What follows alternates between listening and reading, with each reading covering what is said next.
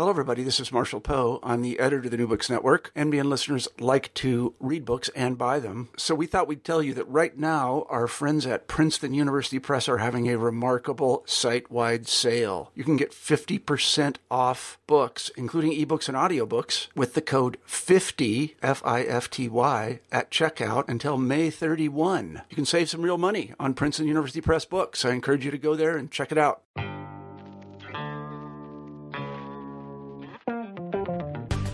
Welcome to New Books and Critical Theory. On this episode, I'm talking to Dr. Ryan Vieira about Time and Politics, Parliament and the Culture of Modernity in Britain and the British World, which is published by Oxford University Press. Welcome to New Books in Critical Theory.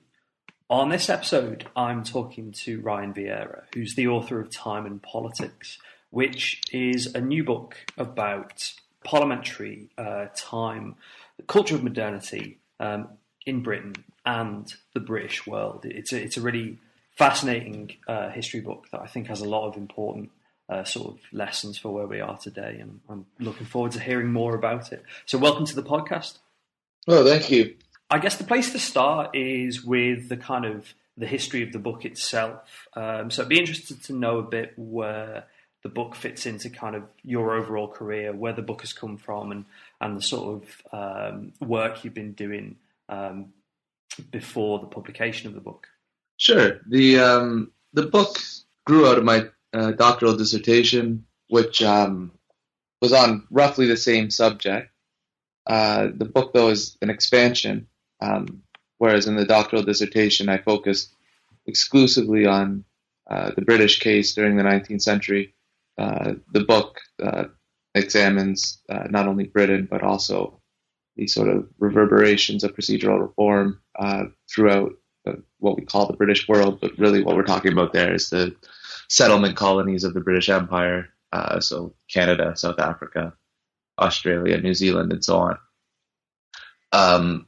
I became interested in the subject of procedure in Parliament because prior to doing a doctoral degree, I was working in the Canadian House of Commons for a member of Parliament who was on the standing committee for procedure, as well as standing committee for justice and human rights and a number of other committees. And working for him, I became interested in the wheels of Parliament, internal rules of the game that enable certain things to happen and limit the possibilities for political action at the highest level.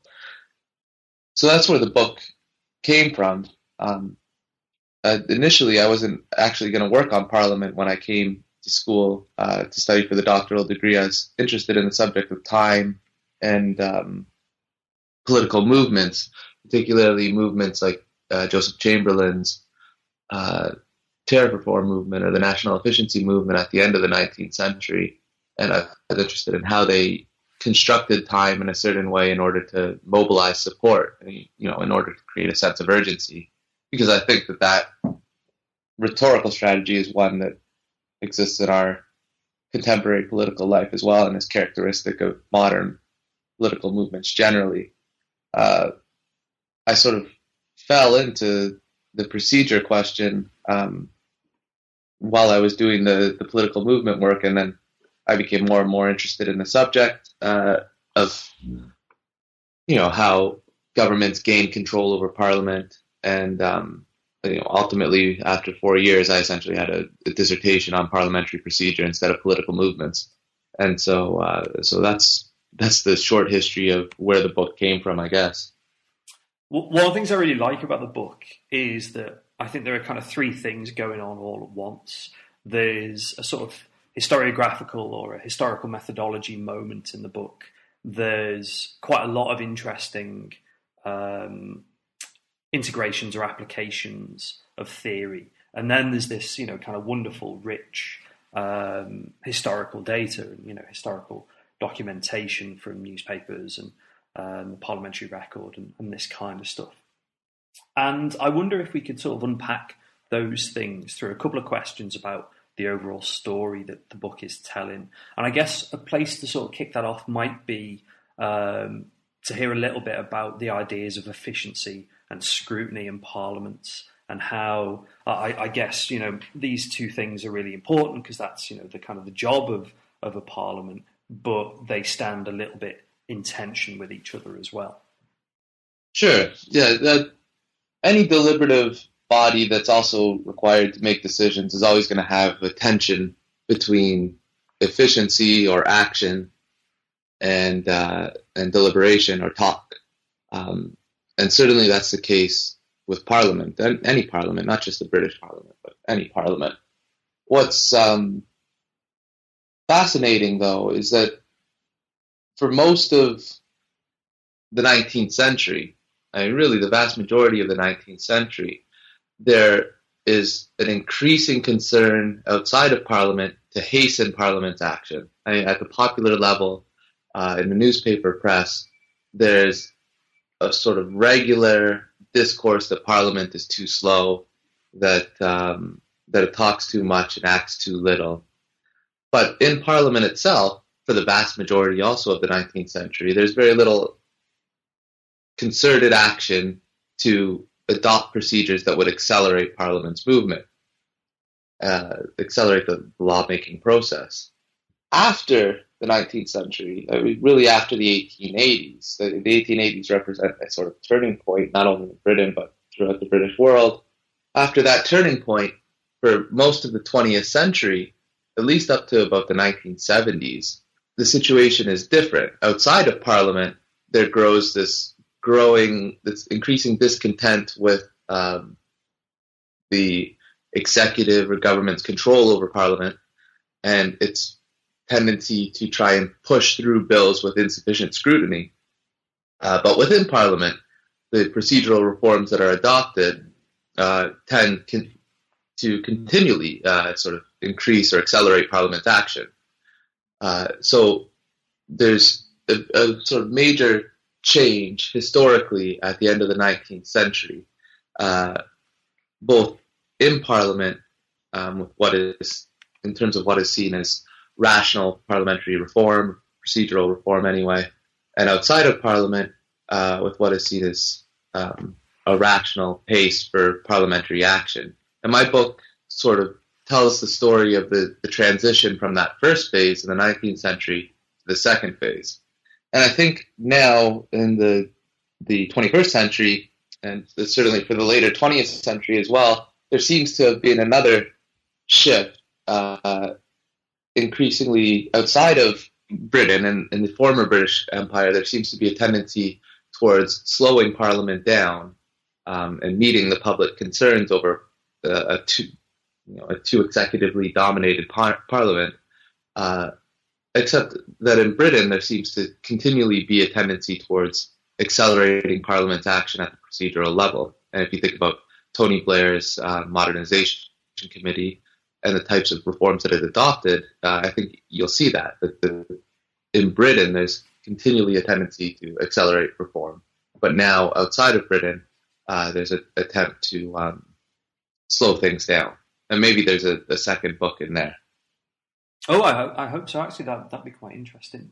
It'd be particularly interesting if you kind of carry over the approach that Time and Politics takes, because you've got a really kind of specific historical approach that you describe as a sort of culturalist approach to telling the story of the shifts that go on in the late 19th century. And I wonder if you could tell me a bit about what the culturalist approach is and what the kind of new story is that you're telling.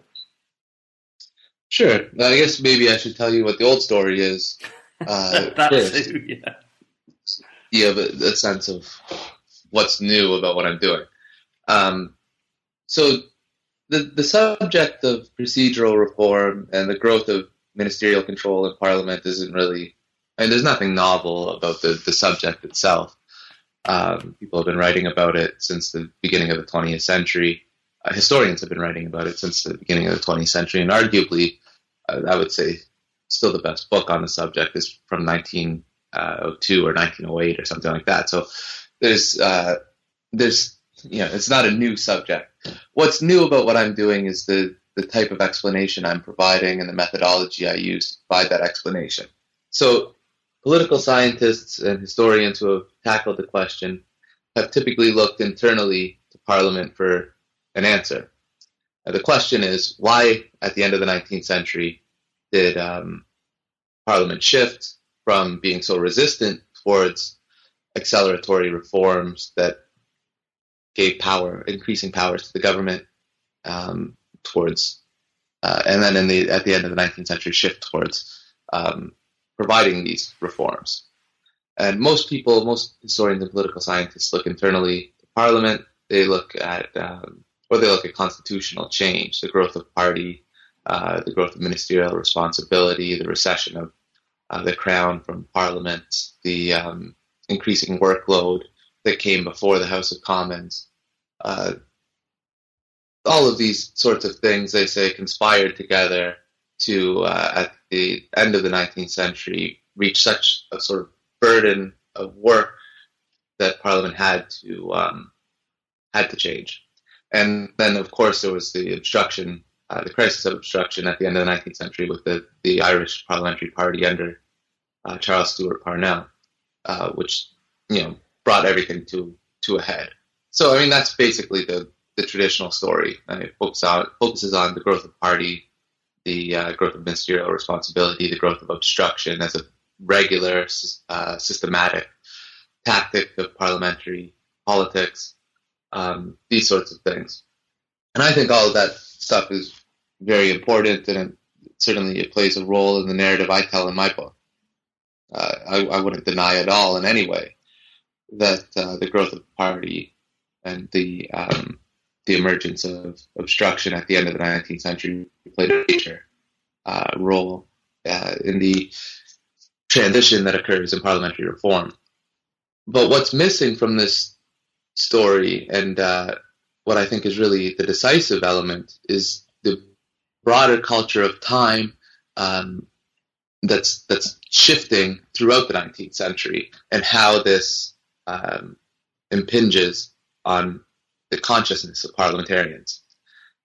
And so that's basically the difference in my book, is that I'm focusing not only on parliamentarians within Parliament, but also as members of a broader society that's undergoing massive changes in terms of the way it experiences and perceives time. And there's two major changes, generally speaking, that are important here. One is a growth of a sense of acceleration, both historically, a sense that history is picking up speed in terms of its movement towards the future, and in terms of sort of the engagement with everyday life. So there's an increased pace of social change, an increased pace of one's potential movement across space through things, of course, like the railway. And then the second thing, which is very much connected, the second temporal shift or shift in time culture that's equally important, is a growing sense of discontinuity with the past. And so we see, particularly at the end of the 19th century, this sense of historical break and belief that the Britons are standing on the edge of a new historical era, one in which previously vital institutions are no longer up to snuff for the new historical era. And so these two major historical changes, I argue in the book, really were sort of decisive in causing parliamentarians and the public to decide ultimately that Parliament needed to adopt more restrictive reforms, restrictive on debate, that is, but reforms that ultimately accelerated the lawmaking process. Yeah, I think we can pick up a couple of these sort of bigger social, contextual, cultural factors, as you do in the first chapter and the second chapter. And the thing I sort of picked out from the first chapter is the idea of MPs becoming observable subjects through a variety of different sort of cultural techniques and cultural changes. And then this feeds through and is kind of related to, I think, the idea of kind of respectability and how that relates to not much change going on. So I wonder if you could unpack those two ideas, the MP as an observable subject and then the concept of respectability. Yes, yeah. So at the beginning of the 19th century, one of the major historical changes in the history of Parliament is that newspapers start regularly and sort of, not only regularly, but accurately and thoroughly reporting parliamentary debates. And by the mid-19th century, these debates are something that are read by everybody. They're sort of popular entertainment for the day. And this is new. I mean, in the 18th century, this isn't something that was happening. In fact, Parliament, cracked down on anybody that tried to publish the debates. In the 19th century, not only are they sort of allowing newspapermen to do this, but they also, they built a gallery in the House of Commons. Once the House of Commons burns down in the 1830s and then was rebuilt, they built an actual gallery called the Reporters' Gallery, so that reporters can report the debates. And so MPs obviously are aware of this. I mean, they're standing in the House of Commons and they can see their constituents through the reporter staring at them. Before the 19th century, of course, the member of the House of Commons had absolute control over who saw and heard what he had to say. He had to give a ticket to somebody to sit in the visitors' gallery. So he had control, and he could just look up and see whoever from his constituency was attending and observing.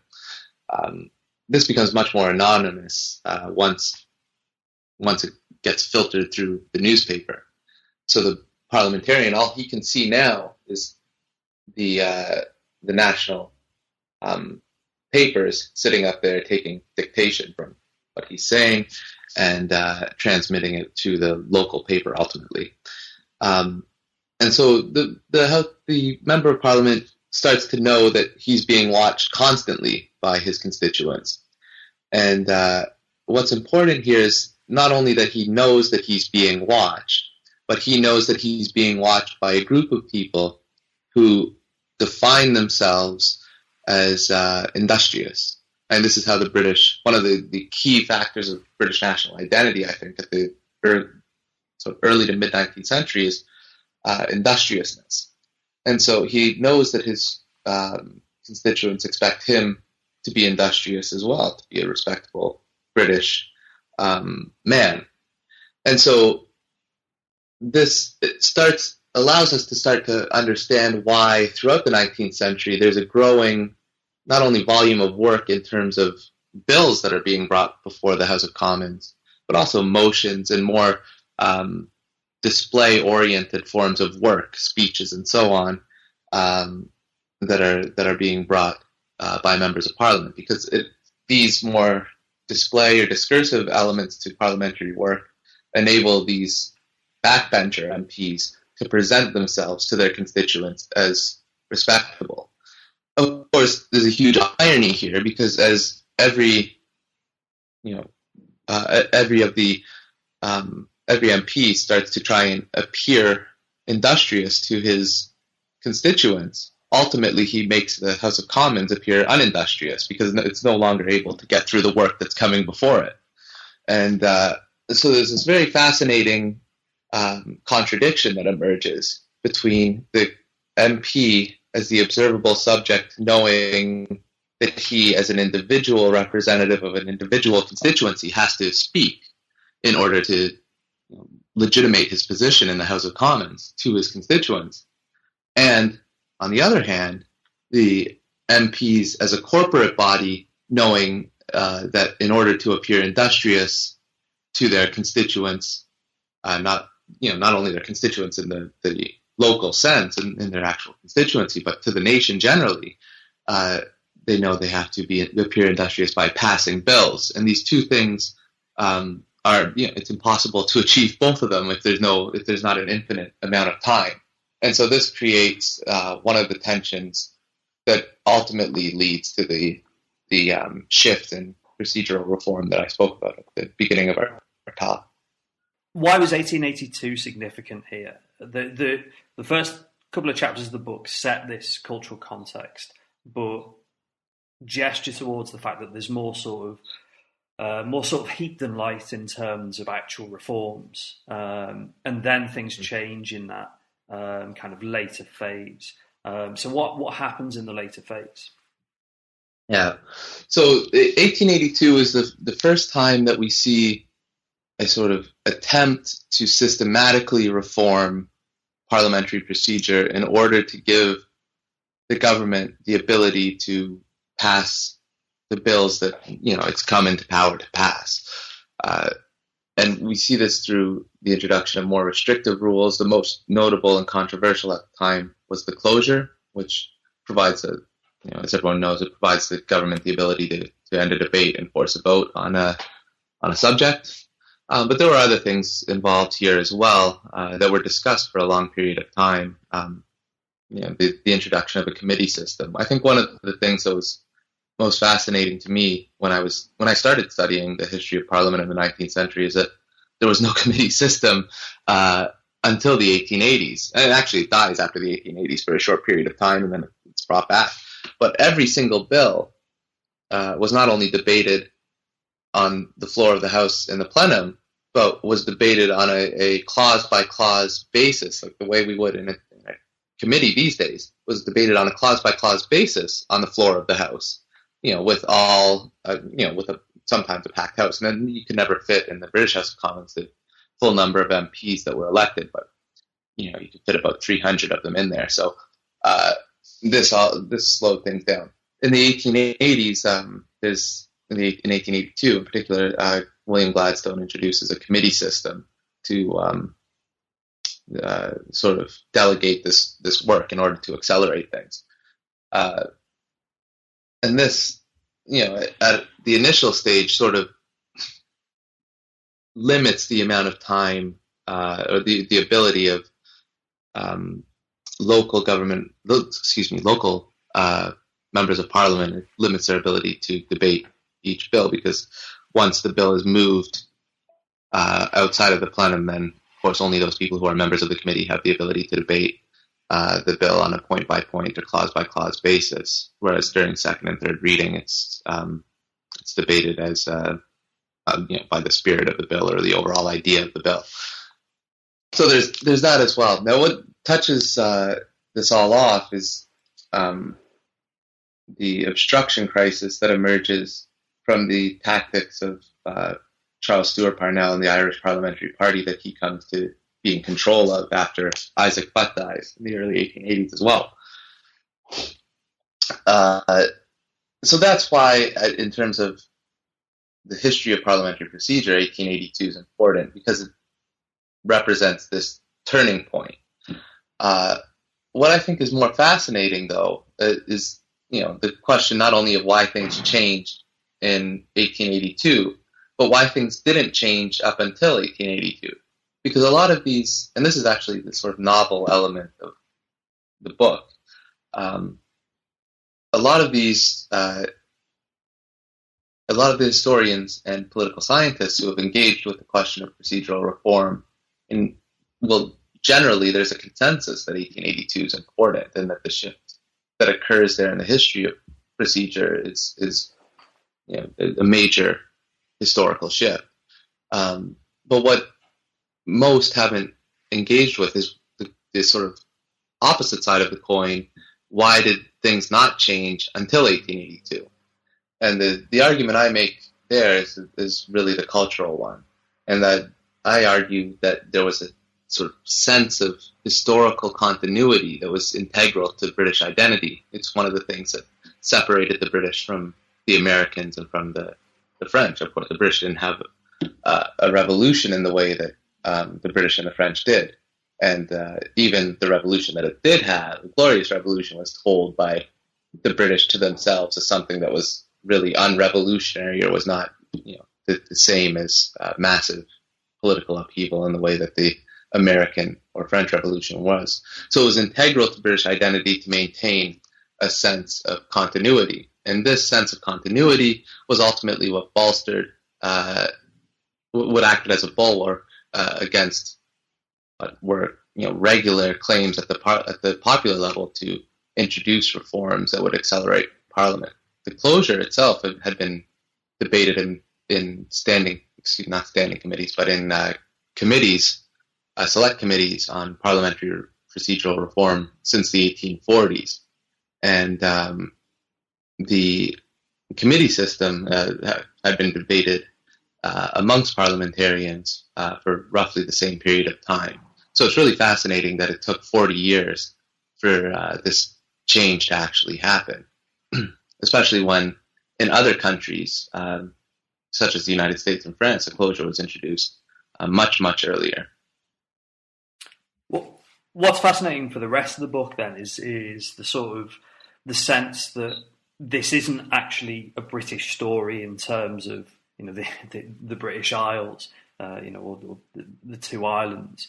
This is a story that has a global aspect to it, and partially this is with the way you kind of illustrate the story with Canadian and Australian examples, but it's also with an idea you kind of gestured towards at the beginning of our talk, which is this concept of the British world at the time. And I think that idea is really crucial, actually, particularly the relationship between this concept of the British world and what the role of Parliament was kind of playing in that. So it'd be good to sort of hear a bit about that idea, and then also why Parliament was important too. Yes, yeah. And this is 1882, the importance of 1882 fits in here too. So the British world, what the British world was a series of settler colonies that were connected through communicative networks, mostly newspapers, but also informal letters back and forth from families who had emigrated from Britain to, say, Canada, and transnational organizations, professional organizations, these sorts of things. Parliamentarians, for instance, wrote letters back and forth between Canada and Britain, and between Australia and Britain, and between Australia and Canada. So around 1815, after the Napoleonic Wars, there's this massive increase in emigration from Britain, and most of the immigrants end up in the United States, but a very large number also end up in these settler colonies. And the difference between the United States and these settler colonies is the United States is already, somewhat densely populated, or has densely populated regions anyway, by this point. And there's a growing national identity in the United States, whereas in Australia and Canada and New Zealand, while there's certainly indigenous populations, these are not densely populated, and there's no sense of identity in the European sense, not one that's expressed in a language that can be understood by the British, nor one that would be recognized as legitimate by the British at the early 19th century. And so when there's this mass exodus of people from Britain to the settler colonies, they bring with themselves their British national identity. And there's nothing in the new colony there's nothing in the new colony to cause them to give that up in the way that there would be for those who went to the United States. And so we have the emergence of these new societies in these settler colonies that are self-consciously British and that are trying to establish, as James Belloc puts it, neo-Britons, or Britons that are even better than the Britain that they left. And this continued sense of being British while outside of Britain is fostered continually by a newspaper, these networks that I was talking about, newspapers and letter writing systems. that enabled the British outside of Britain to stay in contact with current events back home. Now, in terms of Parliament and why it's successful or why it's important in this story, the British, of course, always saw Parliament as something that was, integral to who they were politically. And so when these emigrants end up in the colonies of settlement and they're given the opportunity to establish their own representative systems, they establish institutions that are based not loosely but very strongly on the British model. In fact, simply adopt British procedures and the design of a British Parliament. They adopt the Westminster parliamentary system, and so you have these little mini Westminsters all scattered throughout the colonies. Where 1882 fits into this is the obstruction crisis that Charles Stewart Parnell and the Irish Parliamentary Party create between 1878 and 1882 is something that is reported on tremendously in the British press. And there's a few reasons for that. One is the obvious one, and that's that parliamentary debates were reported on daily in the press, and these were major parliamentary debates. The other reason, of course, is because there's a land war going on in Ireland, and there's a series of imperial blunders in the non-settlement empire, the First South African War, for instance. And so the actions of the Irish sort of take on this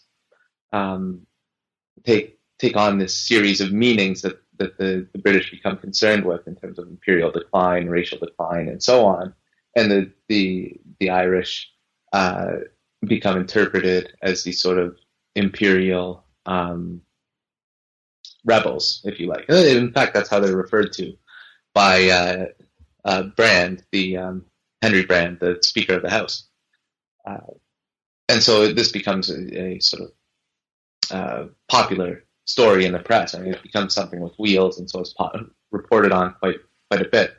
And in these Neo-Britons in Canada and Australia and New Zealand and so on, it's in the papers that they're receiving as well, these transnational papers that they're receiving from back home. And a similar story starts to unfold there as well. What's interesting, actually, is that in the settlement colonies, there's more of a push.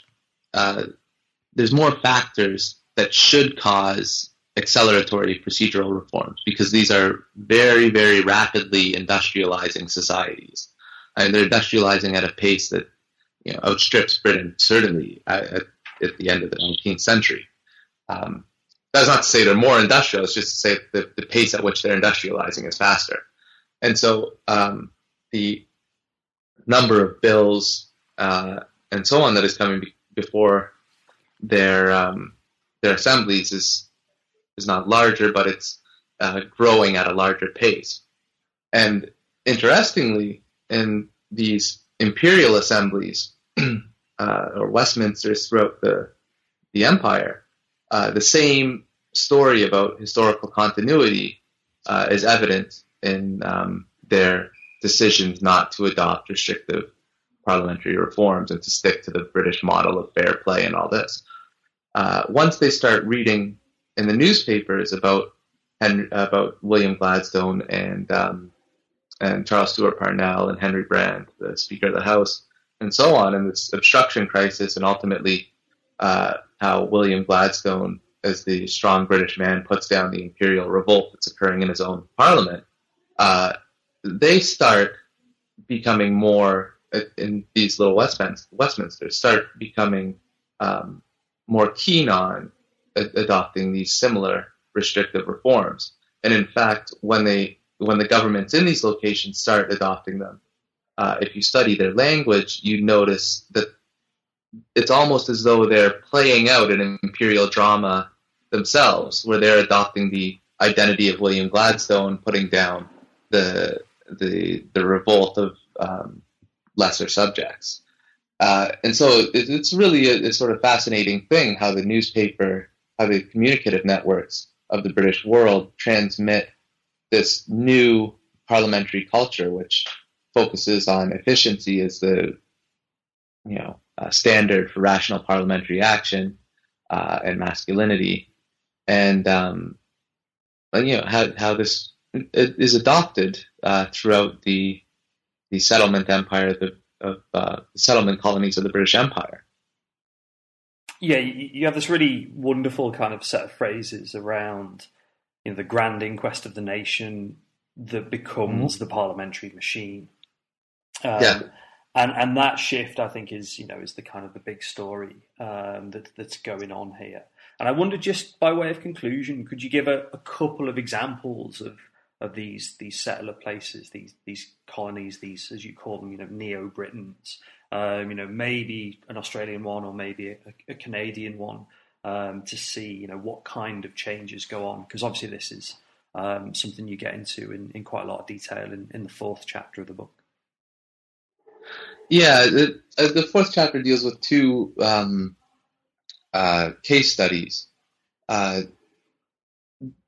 One in New South Wales, which is the original and still the major colony of in Australia. Australia isn't unified into a country yet at the time.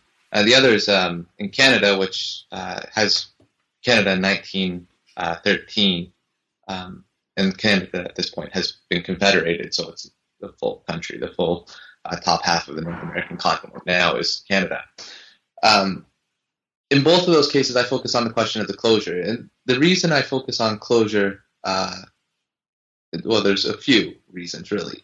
One is because for most of the 19th century, while the closure was brought up in Britain and was brought up in these settler colonies as well from time to time, it was seen as too foreign and too French to be, particularly too French, to be adopted.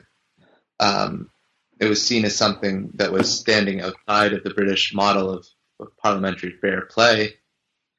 And it was by far, I think, even in the 1880s, the most controversial of Gladstone's reforms. Undoubtedly, it was the most controversial. And it's also, I think, symbolically the biggest shift, because it actually provides, it doesn't just devolve work into other elements of a new parliamentary system, such as committees, for instance, but it actually gives the government the ability to stop a debate. And I think symbolically, in terms of the shift from the grand inquest of the nation to the parliamentary machine, that's the biggest the biggest change. So I focus on the closure in all of my case studies for those reasons.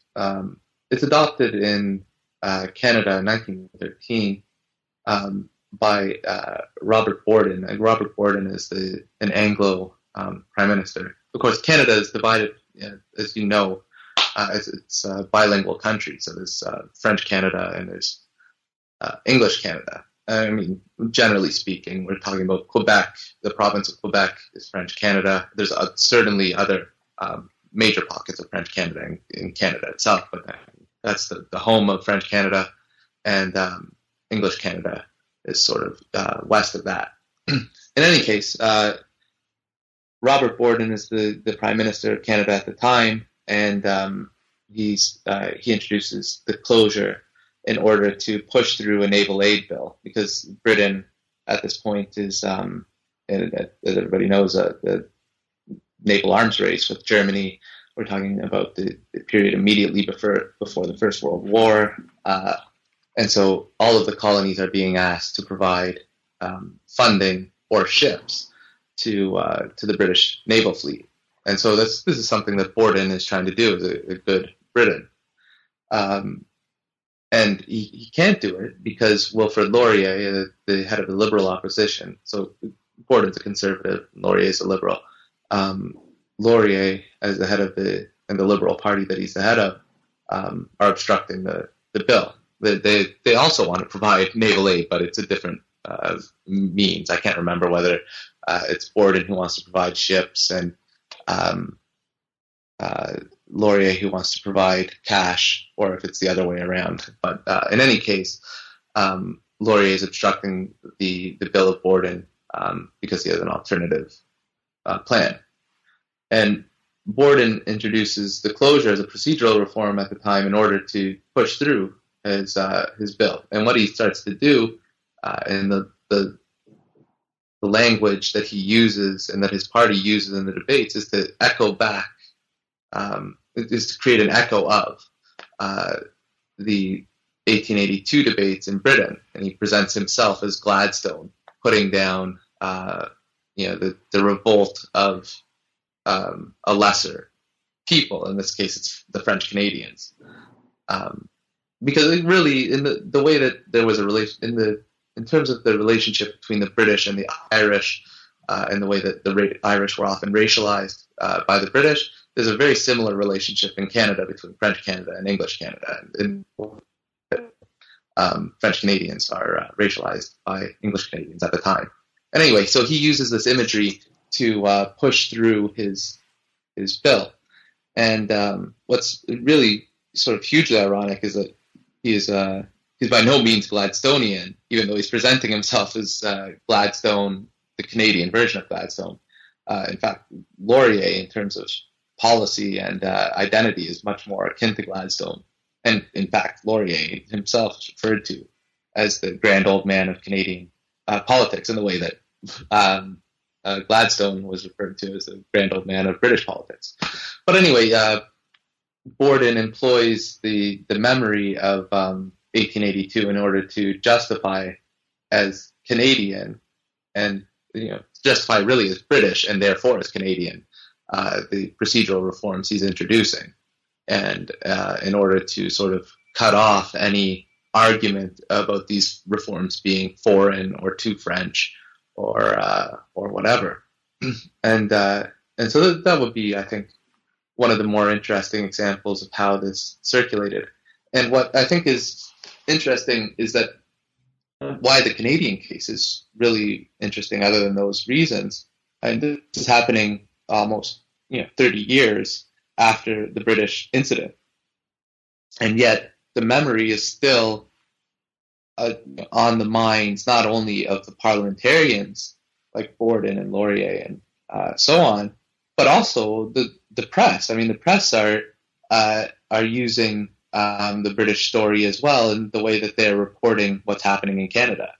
And so not only in Britain, not only in Parliament, but in the press, there's this sense that the transition towards a more executive-oriented model of Parliament, or parliamentary rules anyway, is a larger transnational shift related that is British in origin. And I think it really makes the case for the culturalist approach and the kind of the culturalist reading to properly understand both the British and then the British world's transformations and changes. And I think you've captured that really, really well with that example. Is this kind of stuff you're working on now in terms of moving forward? Maybe a future book project. You're still kind of pursuing the culturalist line, or are you doing kind of completely different research moving forward? No, I'm still interested in the history of procedure. I think there's a book to be written. I don't know that I'll ultimately be the one who does it, but I think there's a sort of sequel book to be written about the shift from roughly the mid 20th century on towards less executive-dominated parliamentary procedures, and the way in which the former colonies of settlement are the ones leading this shift. And one of the fascinating things, really, in what I'm talking about here, is that for the 19th century and up to, let's say, the mid 20th century, there's a transnational shift in Westminster parliamentary procedure, and it's a shift towards the executive, and it's a shift that's led by the Parliament back home at Westminster.